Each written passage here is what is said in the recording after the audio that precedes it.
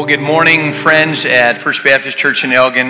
They have already told me that the children are leaving. I'm going to watch you adults to make sure that, now that you know that Jason's not here, that you all are not running for the exits. I told folks earlier I put on the jacket and wore the mic so that I could warn you ahead of time. So if you've not left by now, I'm sorry. Your pastor is a dear friend of mine, and I have been looking forward to being back with you for the longest of times. And so when he said, hey, we're going to be away, we're going to be celebrating my birthday, I said, pick me. I'd love to come and to be a part of it. My name is David Smith, and I serve as the executive director of the Austin Baptist Association, of which we are so thankful of your participation. You say, now wait a minute, which all of the outlying churches say, like the Dripping Springs and the Bastrop and the Elgin and so on. Why don't you guys change the name? Well, we feel like it really typifies who we are, so we hope that the association with Austin is not a negative thing. You all are holding down the eastern side of our association. We take in Ridgeway of Page, we take in Bastrop, Smithville. To the west is Hindley and Dripping Springs. To the south, Buda Kyle, and to the north, Round Rock. And in that area are about 200 Southern Baptist churches. And we so appreciate your pastor, along with everything else that he does, serves on our leadership team and is a tremendous help and a counsel in that. And I cannot tell you how excited I am with you and for you for the new facility. Man alive. If I were you all, every time I'd ride by the location, I'd stop, say a little prayer, thank you, God. You might even take a lawn chair, sit out there and go, this is going to be my seat when I get out there. But I am so excited for you in all of that.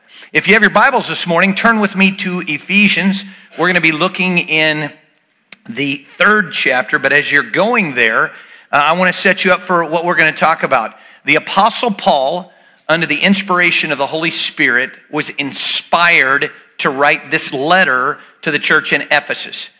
And you have to know that for a church, especially a church that's founded by the Apostle Paul, to receive a letter from him was a huge deal. And in fact, from what we gather, it would have been huge for them to hold on to this letter and periodically open it up and read about it and say, man, look, remember what the Apostle Paul thought about us and how awesome we are and things like that. And in Ephesians 1, 15 through 23 is what many scholars feel like is the first half of these two prayers that the Apostle Paul has prayed for this church. And in this first prayer, in Ephesians chapter 1, he wants them to learn all they have in Christ. He wants them to acknowledge, to realize that, man, this relationship that they have with Christ is amazing. And at chapter 3, his encouragement is that they do what they've learned. That they put it into play, they put into action, that they put into their lifestyle, all that it means to be a follower of Christ. And so in thinking about coming and sharing with you today, I put it in terms of three prayers that I pray for the church at First Baptist in Elgin. And I think I'm on pretty good ground because I think at least you can find these three prayers that the Apostle Paul prayed for the church there. So if you have your Bibles by now, open to that, or if you're looking on your phone, Ephesians 3, beginning in verse 14, and I'll read through the end of that chapter. It says, for this reason I bow my knees before the Father, from whom every family in heaven and on earth is named, that according to the riches of his glory, he may grant you to be strengthened with power through his Spirit in your inner being, so that Christ may dwell in your hearts through faith, that you being rooted and grounded in love may have strength to comprehend with all the saints what is the breadth, the length, and height and depth, and to know the love of Christ that surpasses knowledge, that you may be filled with all the fullness of God. And then in verse number 20, I want to set this part. Someone has said that there is no prayer that has ever been framed that has uttered a bolder request than verse number 20. So he's praying to God on behalf of this church, and he says, now to him who is able, God, you're able, to do far more abundantly than all that we can ask or think, according to the power at work within us. To him be glory in the church and in Christ Jesus throughout all generations, forever and ever. Amen. The Apostle Paul was talking to them about this relationship that they had with Christ, and he's encouraging them. He said, folks, man, you got to live this. You got to do this. It's got to be who you are. And then he says in verse number 20, God, do exceedingly abundantly, big, beyond anything that they could imagine. In fact, talking to my teenage son at the time, he's now 25, I said, Thompson, what do you think that means? Exceedingly abundantly. He goes, mind-blowing, Dad. I go, man, I bet that's exactly what the original Greek meant to say, mind-blowing kinds of stuff. So my 3 prayers for you, the Apostle Paul's 3 prayers for the Ephesians. Number 1, if you're taking notes, I pray that you would know God. I pray that you would know God. Now you say, wait a minute, we're in church. We already know about God. Aha! Knowing about God and knowing God, having a personal relationship with God is a totally different thing. Let me read for you from Jeremiah chapter 9, verses 23 and 24. Thus says the Lord. I always like that. Thus says the Lord. Let not the wise man boast in his wisdom. Let not the mighty man boast in his might. Let not the rich man boast in his riches, but let him who boasts boast in this. Okay, here we go. What does God want us to boast in? That he, you and me, men and women, that we understand and know him. That I am the Lord who practices steadfast love, justice, righteousness on earth. For in these things I delight, declares the Lord. You want to know what the Lord delights in? When we boast in him. Now he gives us some direction. I mean, we could boast in our educational accomplishments. We could boast in our financial situation. We could boast in how good looking we are. I notice none of you nudging your neighbor to have them acknowledge just how incredible you look. We could boast in our athletic ability. No, if we are in Christ, we need to boast in him. So what does it mean to boast in him? Let me see if I can give you a picture. I wish that my wife had been able to join me today. Her name is Julie. And the only problem that you would have in meeting Julie would be you would do like everybody else and ask if I were her dad. Now that my hair has turned white, everybody thinks that I'm this ancient, decrepit person. The decrepit part might be there, but the ancient part is not there. But I always like, now that I've gotten over the shock of her being my daughter, which she's not, I tell people I'm just a really smart old guy marrying a really young and, gorgeous woman. I boast in my wife. And most of us in our life, we boast about things that are important to us. We boast about our money, we boast about our house, our accomplishments, these kinds of things. But those of us who know God intimately, we should boast in him. I so appreciate your church's involvement in the Austin Baptist Chapel, which is also known as the Soup Kitchen, which, by the way, to the homeless people is known as Angel House. Isn't that cool? The homeless people say, this is not Austin Baptist Chapel, this is not Soup Kitchen. This is where angels come to feed us. That's what they call it. But if you go down there, you're going to find a guy that looks very similar to me. Now, I let everybody know that he's younger than me and that I am now currently about 20 pounds less than he is, but we look pretty similar because it's my brother. But my brother, as Paul could attest, absolutely loves boasting about the Lord. In our family, we all wear an armband that says, God is big enough. And if I would have been thinking this morning, and Paul's got his on right there. And we hand them out to everybody. It goes back to my father-in-law looking for a way to share his faith, found these armbands, and was handing them out to everybody that he could. And even at his passing, we went to Walmart to get some supplies to clean up their house and this kind of thing. And the lady that checked us out, I'm not making this up, had a God is big enough bracelet on her arm. And we said, where did you get that bracelet? And she said, there's this elderly gentleman and his sweet little wife. And I'm sorry, I might cry. I'm going to do good. And she said, he just gave it to me one day and told me that he was praying for me. Who are you and I boasting in? My brother, to kind of supplement income, drives Uber. So if you ever get picked up by my brother, just know he's not playing your favorite radio station. He is, from the moment you get in the car, he's talking to you about Jesus. And he does not care about his rating at all. And so if people rate and said, this guy's a Jesus freak, he's talking to me about Jesus, hey, as long as they let him get pinged, he's getting pinged, he's picking people up. But it's crazy the people that the Lord has put in his car. He had a couple of Muslim imams, which these would be like pastors for Muslim churches, and they got in his car, and he's talking to them about Jesus, and they're going, nah, we're not really interested. And he goes, I'm sorry, I didn't ask you your opinion. Just sit back. We're going to talk about Jesus. My brother knows the Lord, and he wants to tell people, and my prayer for you and for this church is that you are known as people who share the love of Jesus with people that come into your life.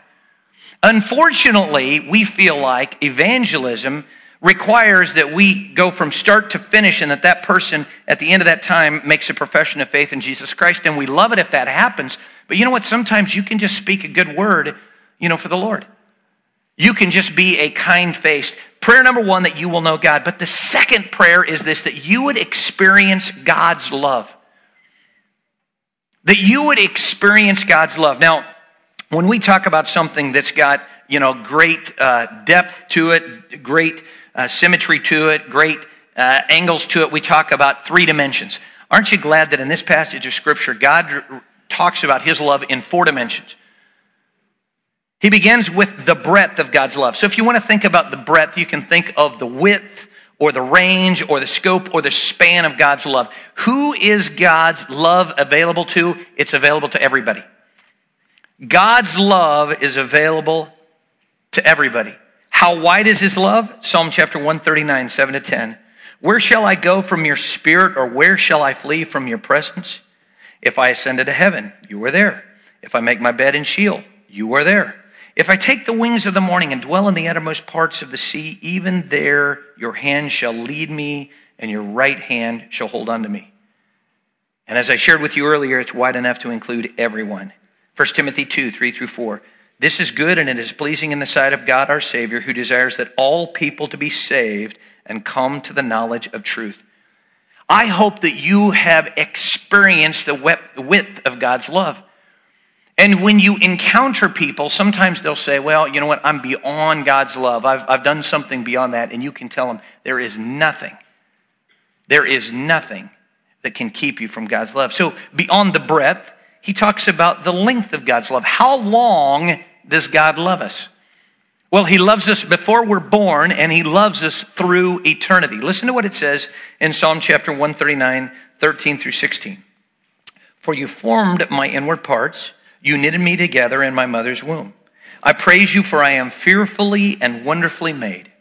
Wonderful are your works. My soul knows it very well. My frame was not hidden from you. When I was being made in secret, intricately woven in the depths of the earth, your eyes saw my unformed substance.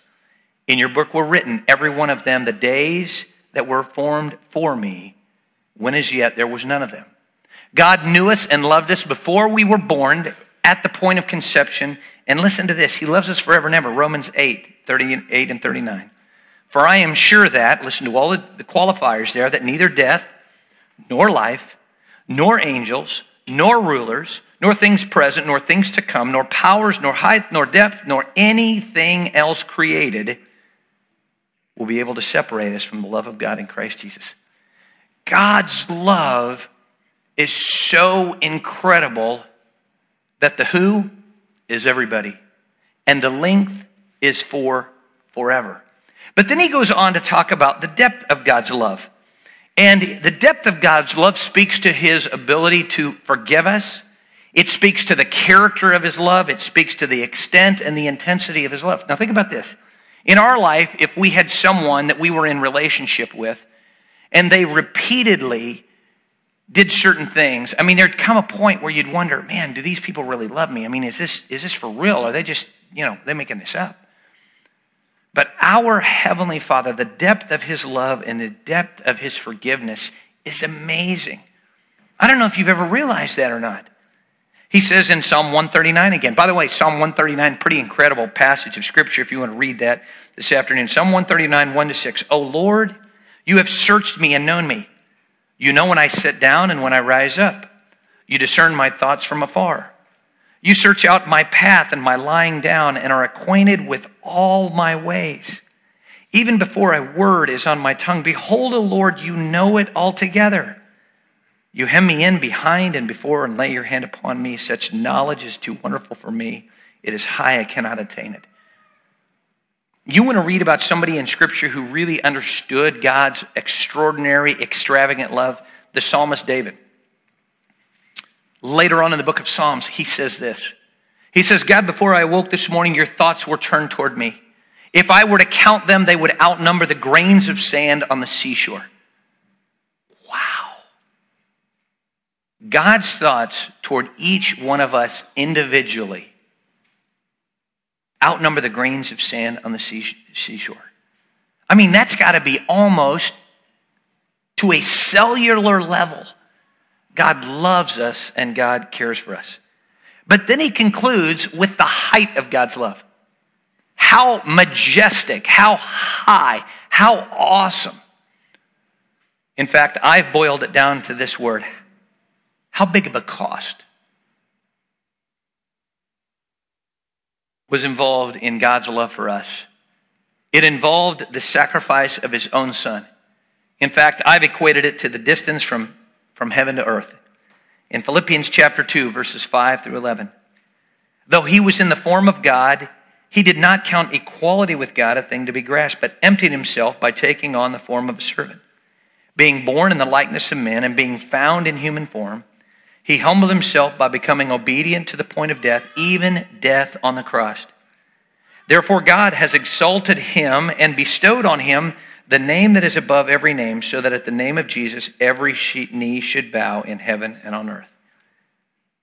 The breadth, the length, the depth, and the height of God's love. Prayer number 2, that you would experience the extravagance of God's love. But before we go to the third prayer, I want to share with you something. I continually run into people, and especially Christians, that have not experienced this extravagant love because they find themselves, in my opinion, focused on their own thoughts rather than what God says. I mean, it's real easy to live our lives by the standards and the thoughts and the measures of the world, and it's a totally different thing to live our life by the thoughts and the measures and the words of God himself. So let me just rattle off a few. You and I say, I'm too tired. God says in Matthew 11:28, I will give you rest. You and I say, it's impossible. God says in Luke 18:27, all things are possible. We tend to say, nobody really loves me. God says, I love you, John 3:16. And oh, by the way, in John 13:34.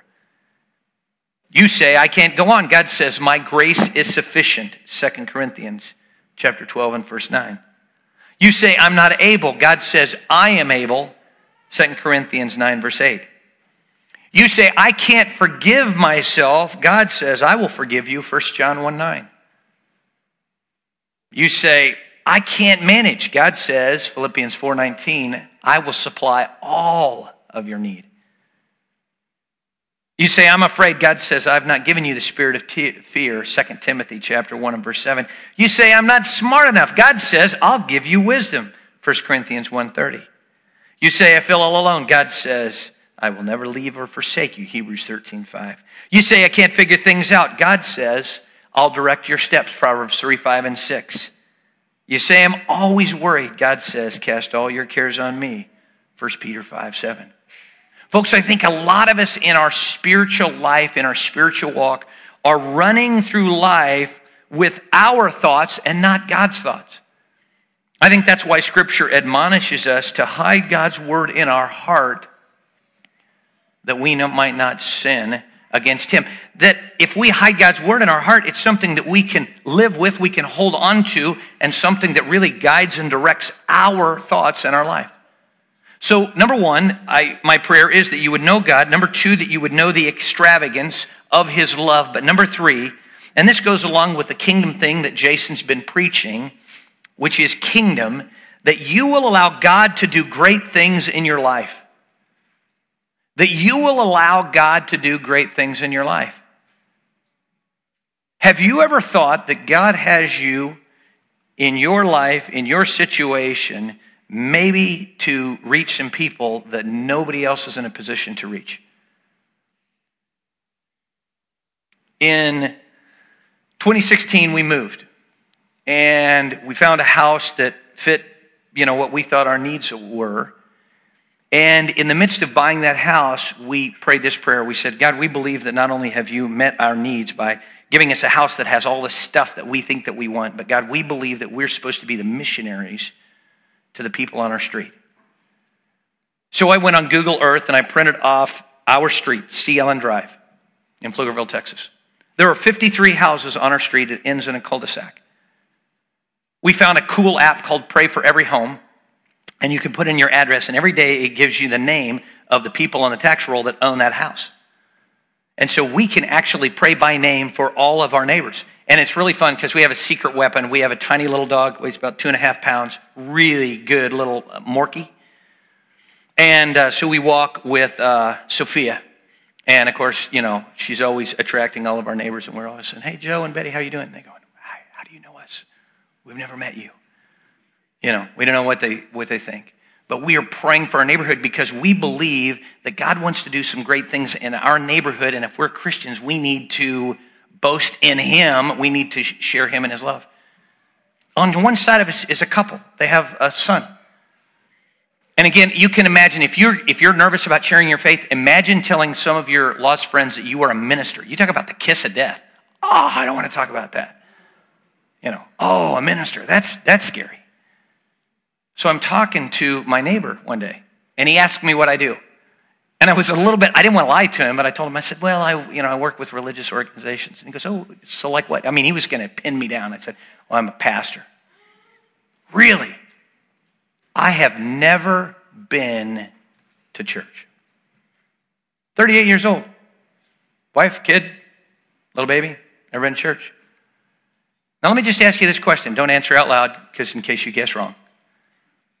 Do you think it would have been helpful for me to say, hey, man, listen, I'm going to church on Sunday. You got to go to church with me on Sunday morning. I don't think so. This guy has chosen for the span of his life not to go to church. And so he's either chosen because he thinks it's irrelevant or going to church. What he needs is me to develop a relationship with him and become friends with him. And then at some point in time, he's going, you know what? Hey, you guys seem to go to church. Could we go to church with you? Or that kind of thing.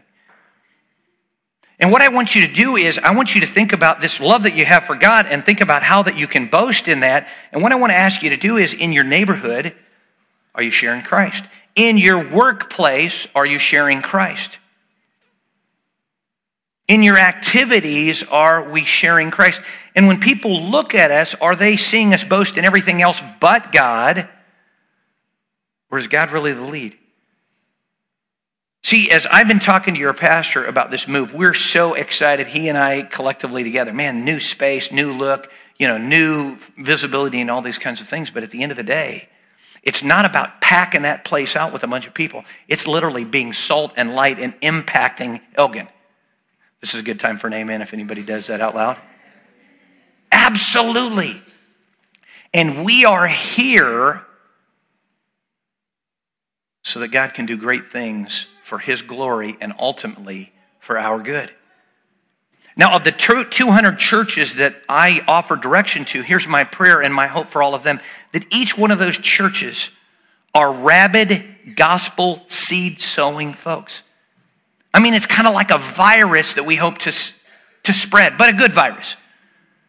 That we want to infect people with the love of Jesus Christ. And I can tell you there are times when you're going to share with people and they're not going to get it, but I'm telling you, my brother will call me up sometime this week and go, hey, I got a good God's big enough kind of story. So he gets in the car, this guy gets in his car, and my brother starts into it and he goes, hey, dude, hold on a minute. I already got one of the bracelets. So my brother's looking at him and goes, have I given you a ride before? Now check this out. No, but your son has. So, of course, my brother, like me, we're so proud of our kids. And he goes, well, tell me what my son said. My brother's so slick. So this guy's giving him the gospel back from what my nephew had told him. And then my brother asks him this. So now you've had 2 opportunities to hear about Jesus. What are you going to do about that?